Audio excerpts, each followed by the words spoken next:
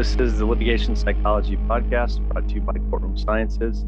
Dr. Steve Wood, back again with me, Baxter Drennan from Hall Booth and Smith. Baxter, how are you? I'm doing great. Happy to be on. Thanks for having me. Yeah, you did such a good job last time. And actually, the topic we're going to talk about today, we touched upon. And when I was thinking about new topics, you kind of were the first person that popped into my head to talk about this. And that topic being defense verdicts, right? Or defense wins of sorts. Yeah. You know, you and I talked initially on the podcast, and Bill and I have talked before on the podcast about kind of praising the defense wins, but also changing the narrative as far as what is a defense win. I mean, because obviously in your profession, just a $0 verdict is not necessarily a win, correct? Well, it depends how much it costs to get you there and what your client's goals are. It's funny, I had a conversation with a client this morning that we could spend a lot of money and get a $0 verdict, or we could spend very little money and settle and walk away. And we talked about what their goals were in terms of spending dollars versus getting that true win and the vindication that comes from that.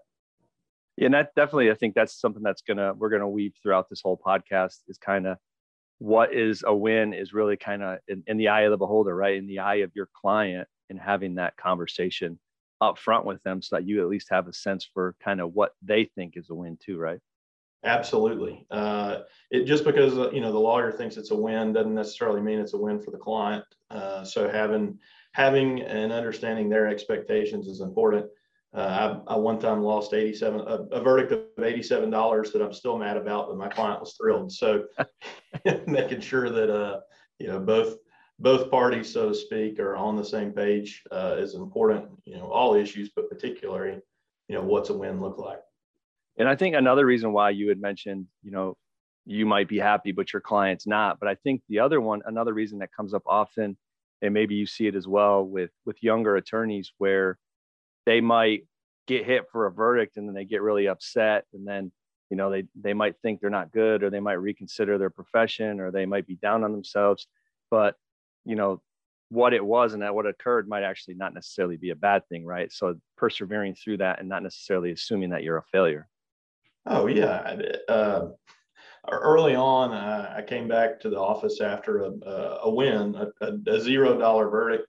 And a more senior lawyer in my firm, my former firm that I respect immensely, said that he had come back one day from a trial in the same sort of circumstances. And one of the older lawyers looked at him and asked who tries the big cases in the firm. The point being, if you're trying real cases, if your clients are trusting you with the hard cases, you're not going to win them all. In the sense of the defense verdict, the true zero. But I think particularly now, understanding what a win is, that it's not always a zero. Sometimes it's forcing the other side to go to trial, beating your the settlement demand, beating an offer of judgment, whatever it may be. That there are wins out there that aren't just zero verdicts, and frankly there are losses too. And if you're going to be a trial lawyer, you're going to have to take some of those too. Yeah, so I'm going to dive right into it. You and I had talked and we kind of put together a list. So I'm just going to kind of walk through this list that we put together, and, feel free to jump in and offer up your thoughts on these. Sure. So the first one I have here is the plaintiff filing a motion for voluntary dismissal, right? Yeah, that's one we talked about. And I had this happen recently in a products case, but basically we had exchanged some initial expert information, put the plaintiff on notice that we were going to defend the case, defend it vigorously. And they looked at the facts of the case and decided that they didn't want to invest any more money. And so they dismissed their case. And, it's one that we think very unlikely that they'll refile, and consider that a really big win. We got rid of a case and we didn't have to spend all the money that goes into it. How often do you see that though? Or is that something that's pretty rare in this day and age, or was it more common before and less common now, or has it been pretty similar? I think it's pretty uncommon that a plaintiff's lawyer wouldn't try to squeeze some money out of us, whether it was really warranted or not. Yeah, I think that's a good point. And that's one of the things we bring up when we talk with witnesses, when we prepare them for deposition, is we tell them, don't get into persuasion mode. don't try to convince the other side that they don't have a case, because it's very rare that the attorney is going to say, oh, you're right. We didn't have a good case. We're just going to close up shop and we're going to leave right here in the middle of the deposition. Very fair. Even if they know they don't have a good case anymore, they try to squeeze something out of it. Yeah, exactly. Second one, motion for summary judgment granted.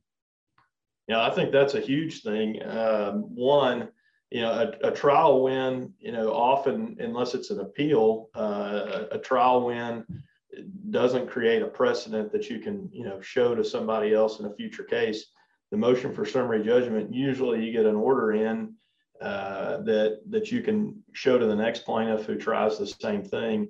And so I think the precedential value, so to speak, that comes from those is always great and is a big win.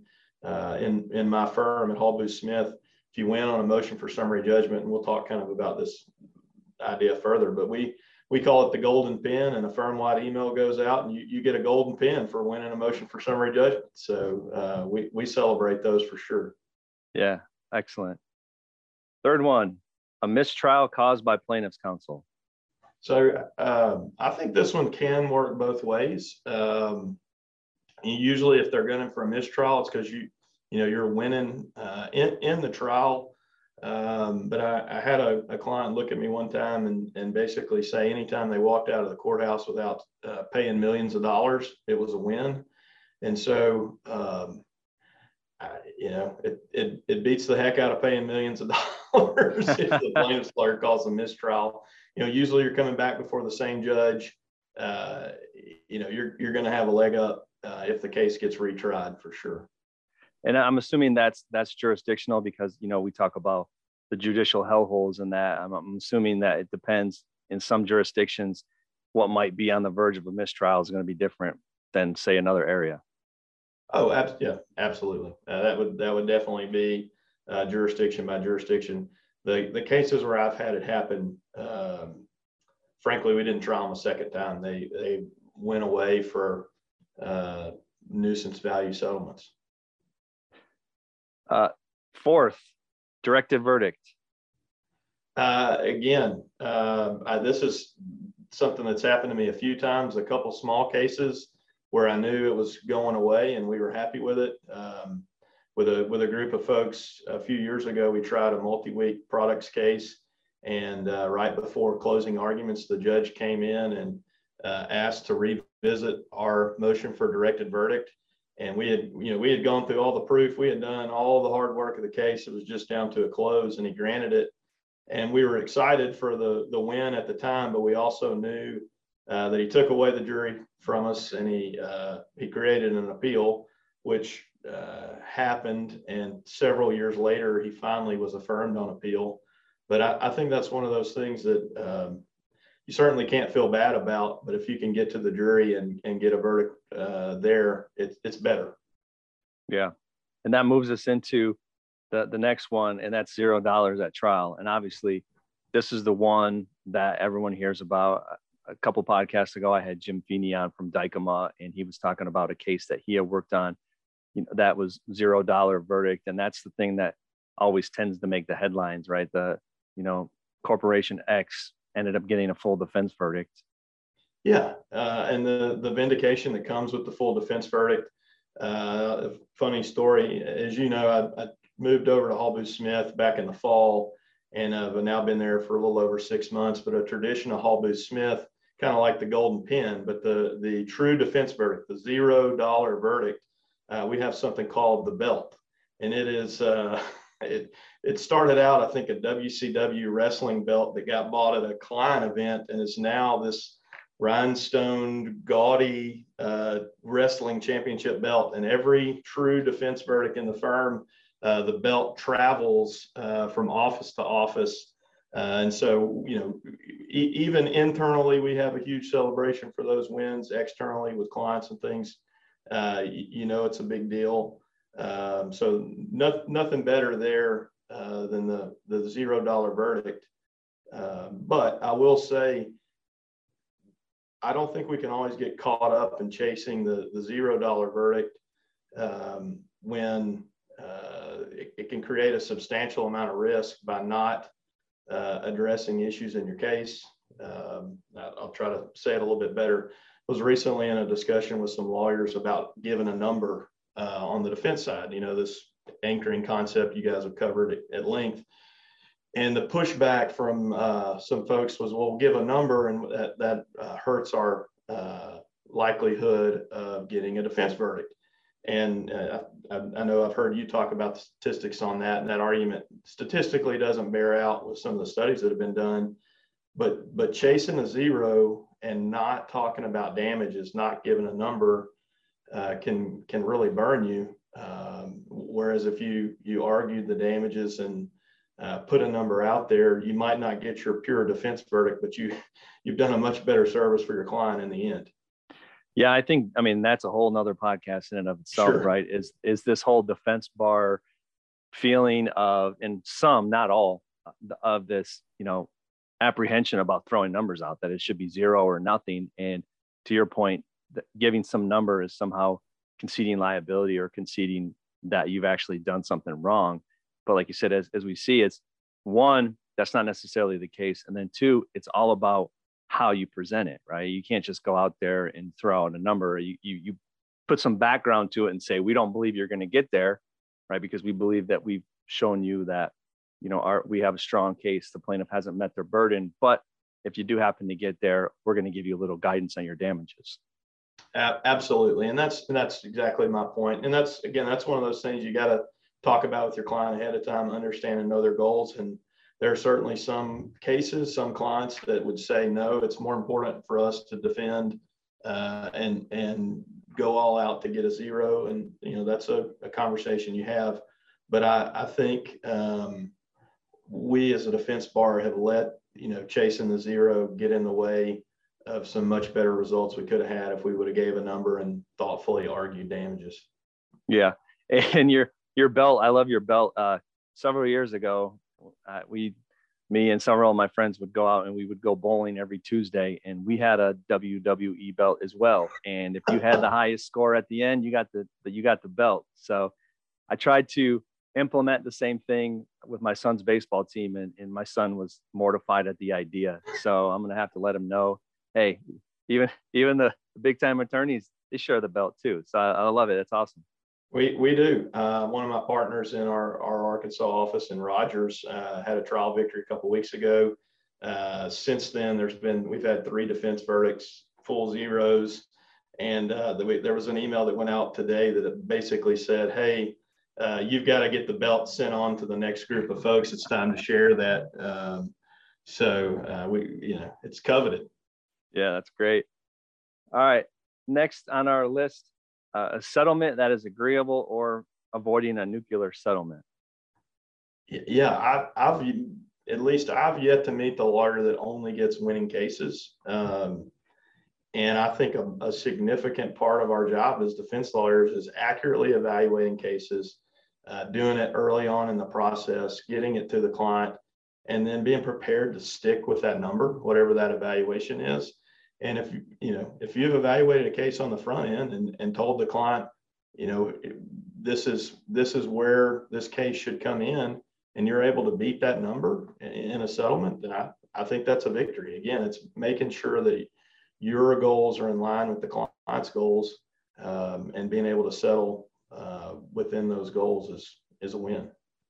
Yeah, and as far as that on the topic of settlement, I mean, who tends to be usually the one to initiate that conversation? Is it you approaching your client, your client approaching you, the plaintiff's approaching you? Kind of, where is that kind of bore out as far as the procedure? Well, and I think it depends on the case and where that comes from. But and I think the bigger question is evaluating the case, doing it correctly, and doing it early enough to where it can result in a benefit to the client. If you wait till the week before trial and you've done all the work and you evaluate the case and tell them what the risk is, and even if you can pay that number, you haven't really saved your client anything in terms of money or time or otherwise. If you can, do that early in the case and get to the point of a reasonable settlement, something that's within your evaluation in the first 120 days of a case, you've really done something for your client at that point. You've saved them money, you've saved them time.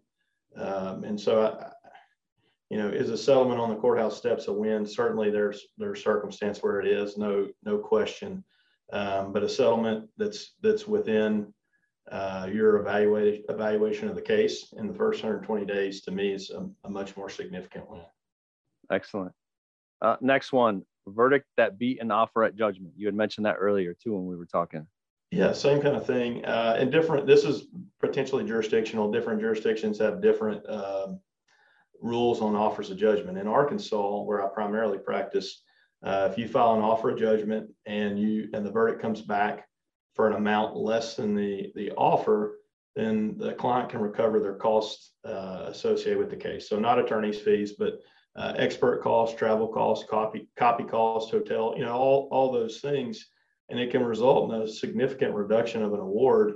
I've had a couple cases with small awards where we beat the offer of judgment, and actually it resulted in a payment to my client as opposed to them having to pay the small judgment out. And I've had a few where we were able to negotiate at the end. We wouldn't move for our costs under the offer so that, we got stuff reduced down to a zero. And I think if you've evaluated your case, I like to do those early on. If we can't settle for where I've evaluated the case, I file an offer of judgment. You do those early on, they're on the books, and you can go beat that. Then I consider that a win. And I think in some ways, a more significant win than settling for the number. If your client wants to show that they're going to stick with their evaluation, that they're going to take a case to trial and they're not going to overpay, filing the offer of judgment puts it out for the world to see where their line was, and going and trying it, beating it, shows that they're willing to draw a line in the sand and try the cases that need to be tried. Yeah, I think that's another thing it's important too that we've talked about on the podcast as well, and Bill and I talk about in our speeches, is that defense mentality, right, of being willing to take things to trial and being willing to draw a line in the sand, versus the idea that plaintiff's bar can just think that these corporations are an ATM machine, right? And you push on them a little bit and just wait for them to settle, versus at some point you have to say enough is enough and we're going to take this to trial. Absolutely. And again, I don't want to harp on this, but I think that goes back to early evaluation of the case, properly evaluating and putting a number out there and saying, this is our line in the sand. You can settle for it now, or we're going to go to trial. But that's where we are. And if you don't back down from that, it doesn't take very many times of drawing that line before, the plaintiff's lawyers believe you and act accordingly. Yeah. Next one, less than expected, right? You talked about your offer and your assessments, and then you go to trial and then you actually get a verdict that's less than what you had initially thought. Yeah. It's same kind of thing as beating an offer of judgment or whatever. But if you've evaluated your case and you do better than your evaluation, maybe it caused your client to question your evaluation, but I actually have had that happen. But I think that's a win. Again, some cases there's not a path to a zero verdict, and doing better than expected on a verdict, I don't know any reason why you wouldn't consider that a win. Yeah, and then the last one on the list, and it may not necessarily be the most favorite one, is the less than demand, but not less than expected, right? Yeah. Yes. Different people have differences of opinions on the value of a case. That's why we have trials, and sometimes the answer's in the middle. I still feel better about being closer to my number and not at the plaintiff's number. And, regardless of where I evaluate it, they get a say in that too. And, if you beat their valuation of the case, their bottom dollar settlement amount, I think that's a win. It's not the best thing. It's maybe a B+ win, but it's still, if you couldn't have walked away selling the case for less than that, you've done better. Yeah. And you've mentioned it several times, and I think, it bears talking about a little bit more, but talking about early intervention. I think that's probably one of the key things that we see as well, as far as getting you to these places and having successful outcomes, is that early intervention, right? You can't wait till a month or 2 months before trial to start, calling in us and having us look at trial prep for your witnesses who bombed in their depositions, right? It's going to have to be on the front end if you want to be successful. Absolutely. If there's anything I've learned, particularly over the last few years of studying the nuclear verdict, or as my partner John Hall, who's been on this, the aberration verdict, if there's anything I've learned about how to avoid those, it's doing the preparation and the work on the front end and not waiting until the week before trial to try to avoid it. You've got to do that from the jump in the case, and that includes evaluating your case correctly on the front end. Doing an early evaluation's a hallmark of Hall-Booth-Smith, how we run cases, but it lets you or lets the client draw a line in the sand in a place that's accurate and make a true decision. Are we going to try the case or not, based on solid information, solid advice, and done at a time period to where you still have a reasonable choice to make as to the cost of going to trial. Again, I said this earlier, but it doesn't do you a whole lot of good to draw a line in the sand at the very end, and where all the costs have been incurred. If you're trying to do best by your client, you give them a choice on the front end. Right, and it takes a lot of leverage away from you too, right? If you go to settlement negotiations and you're basically, as we would like to say, you're starting from when you're 5 touchdowns down to all of a sudden then start attacking and expect yourself to all of a sudden bury yourself out of a hole. Sure. And as you know, some of the worst cases, they don't get bad at the trial. They get bad in the depositions, and you can't dig yourself out of that hole. Yeah. No, I think that's key. And I think that's important as far as addressing that. And are you a strong proponent up front too of talking to your clients about, getting focus groups, getting mock trials, getting witnesses prepped, and doing all that, right off the jump? I talk to them as early as possible, and it's got to be the case that warrants that. But yeah, I talk to them as early as possible. As you know, we get a lot of pushback on those things. The higher the profession of the witness, I guess at the very top, they usually are receptive to having help. The professional is just one rung below that, thinks that they've got it covered and they don't need help, which is difficult. Sometimes they look at me and say, "You're the lawyer. That's, why can't you do that?" And, I say, "Well, I'm not a PhD psychologist. That's why I can't do that."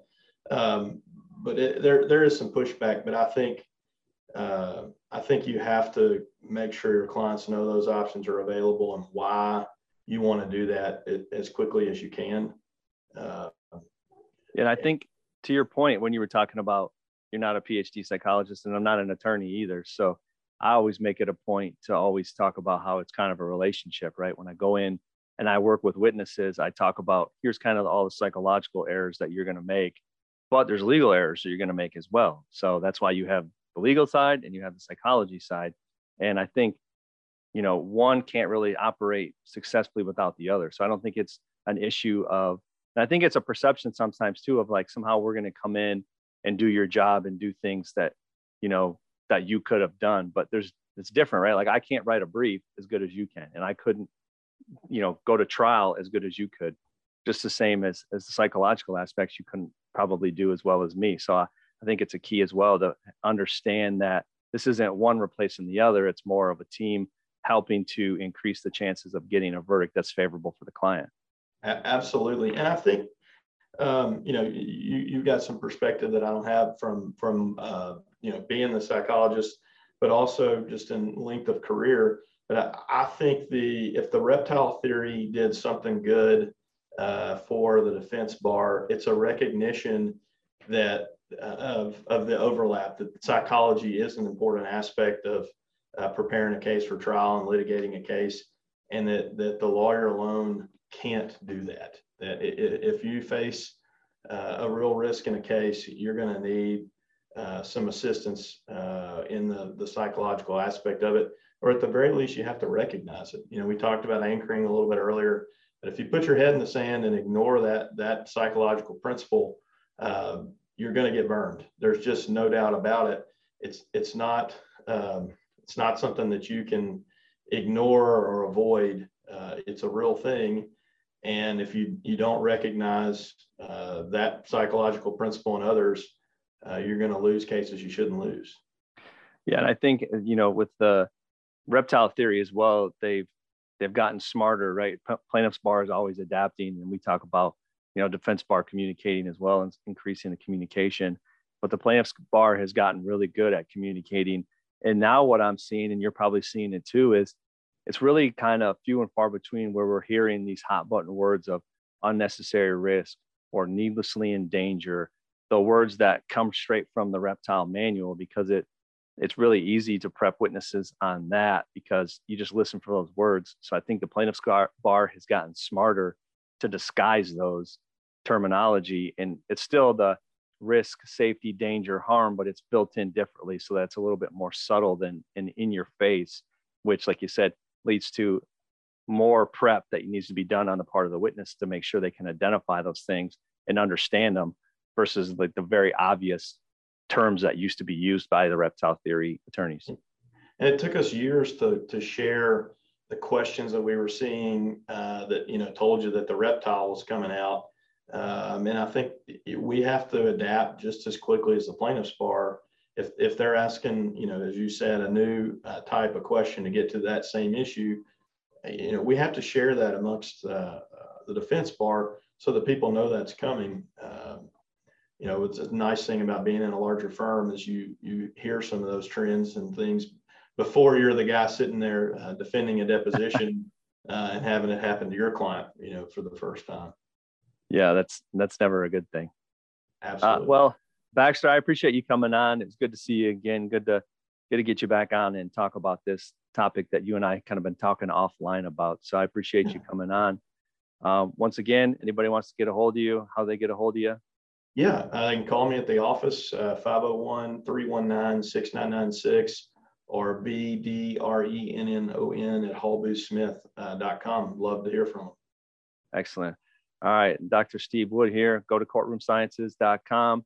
All of our blogs, podcasts, all the information that you need up there about litigation psychology can be found on the website. This has been another edition of the Litigation Psychology Podcast. See you next time. Thank you.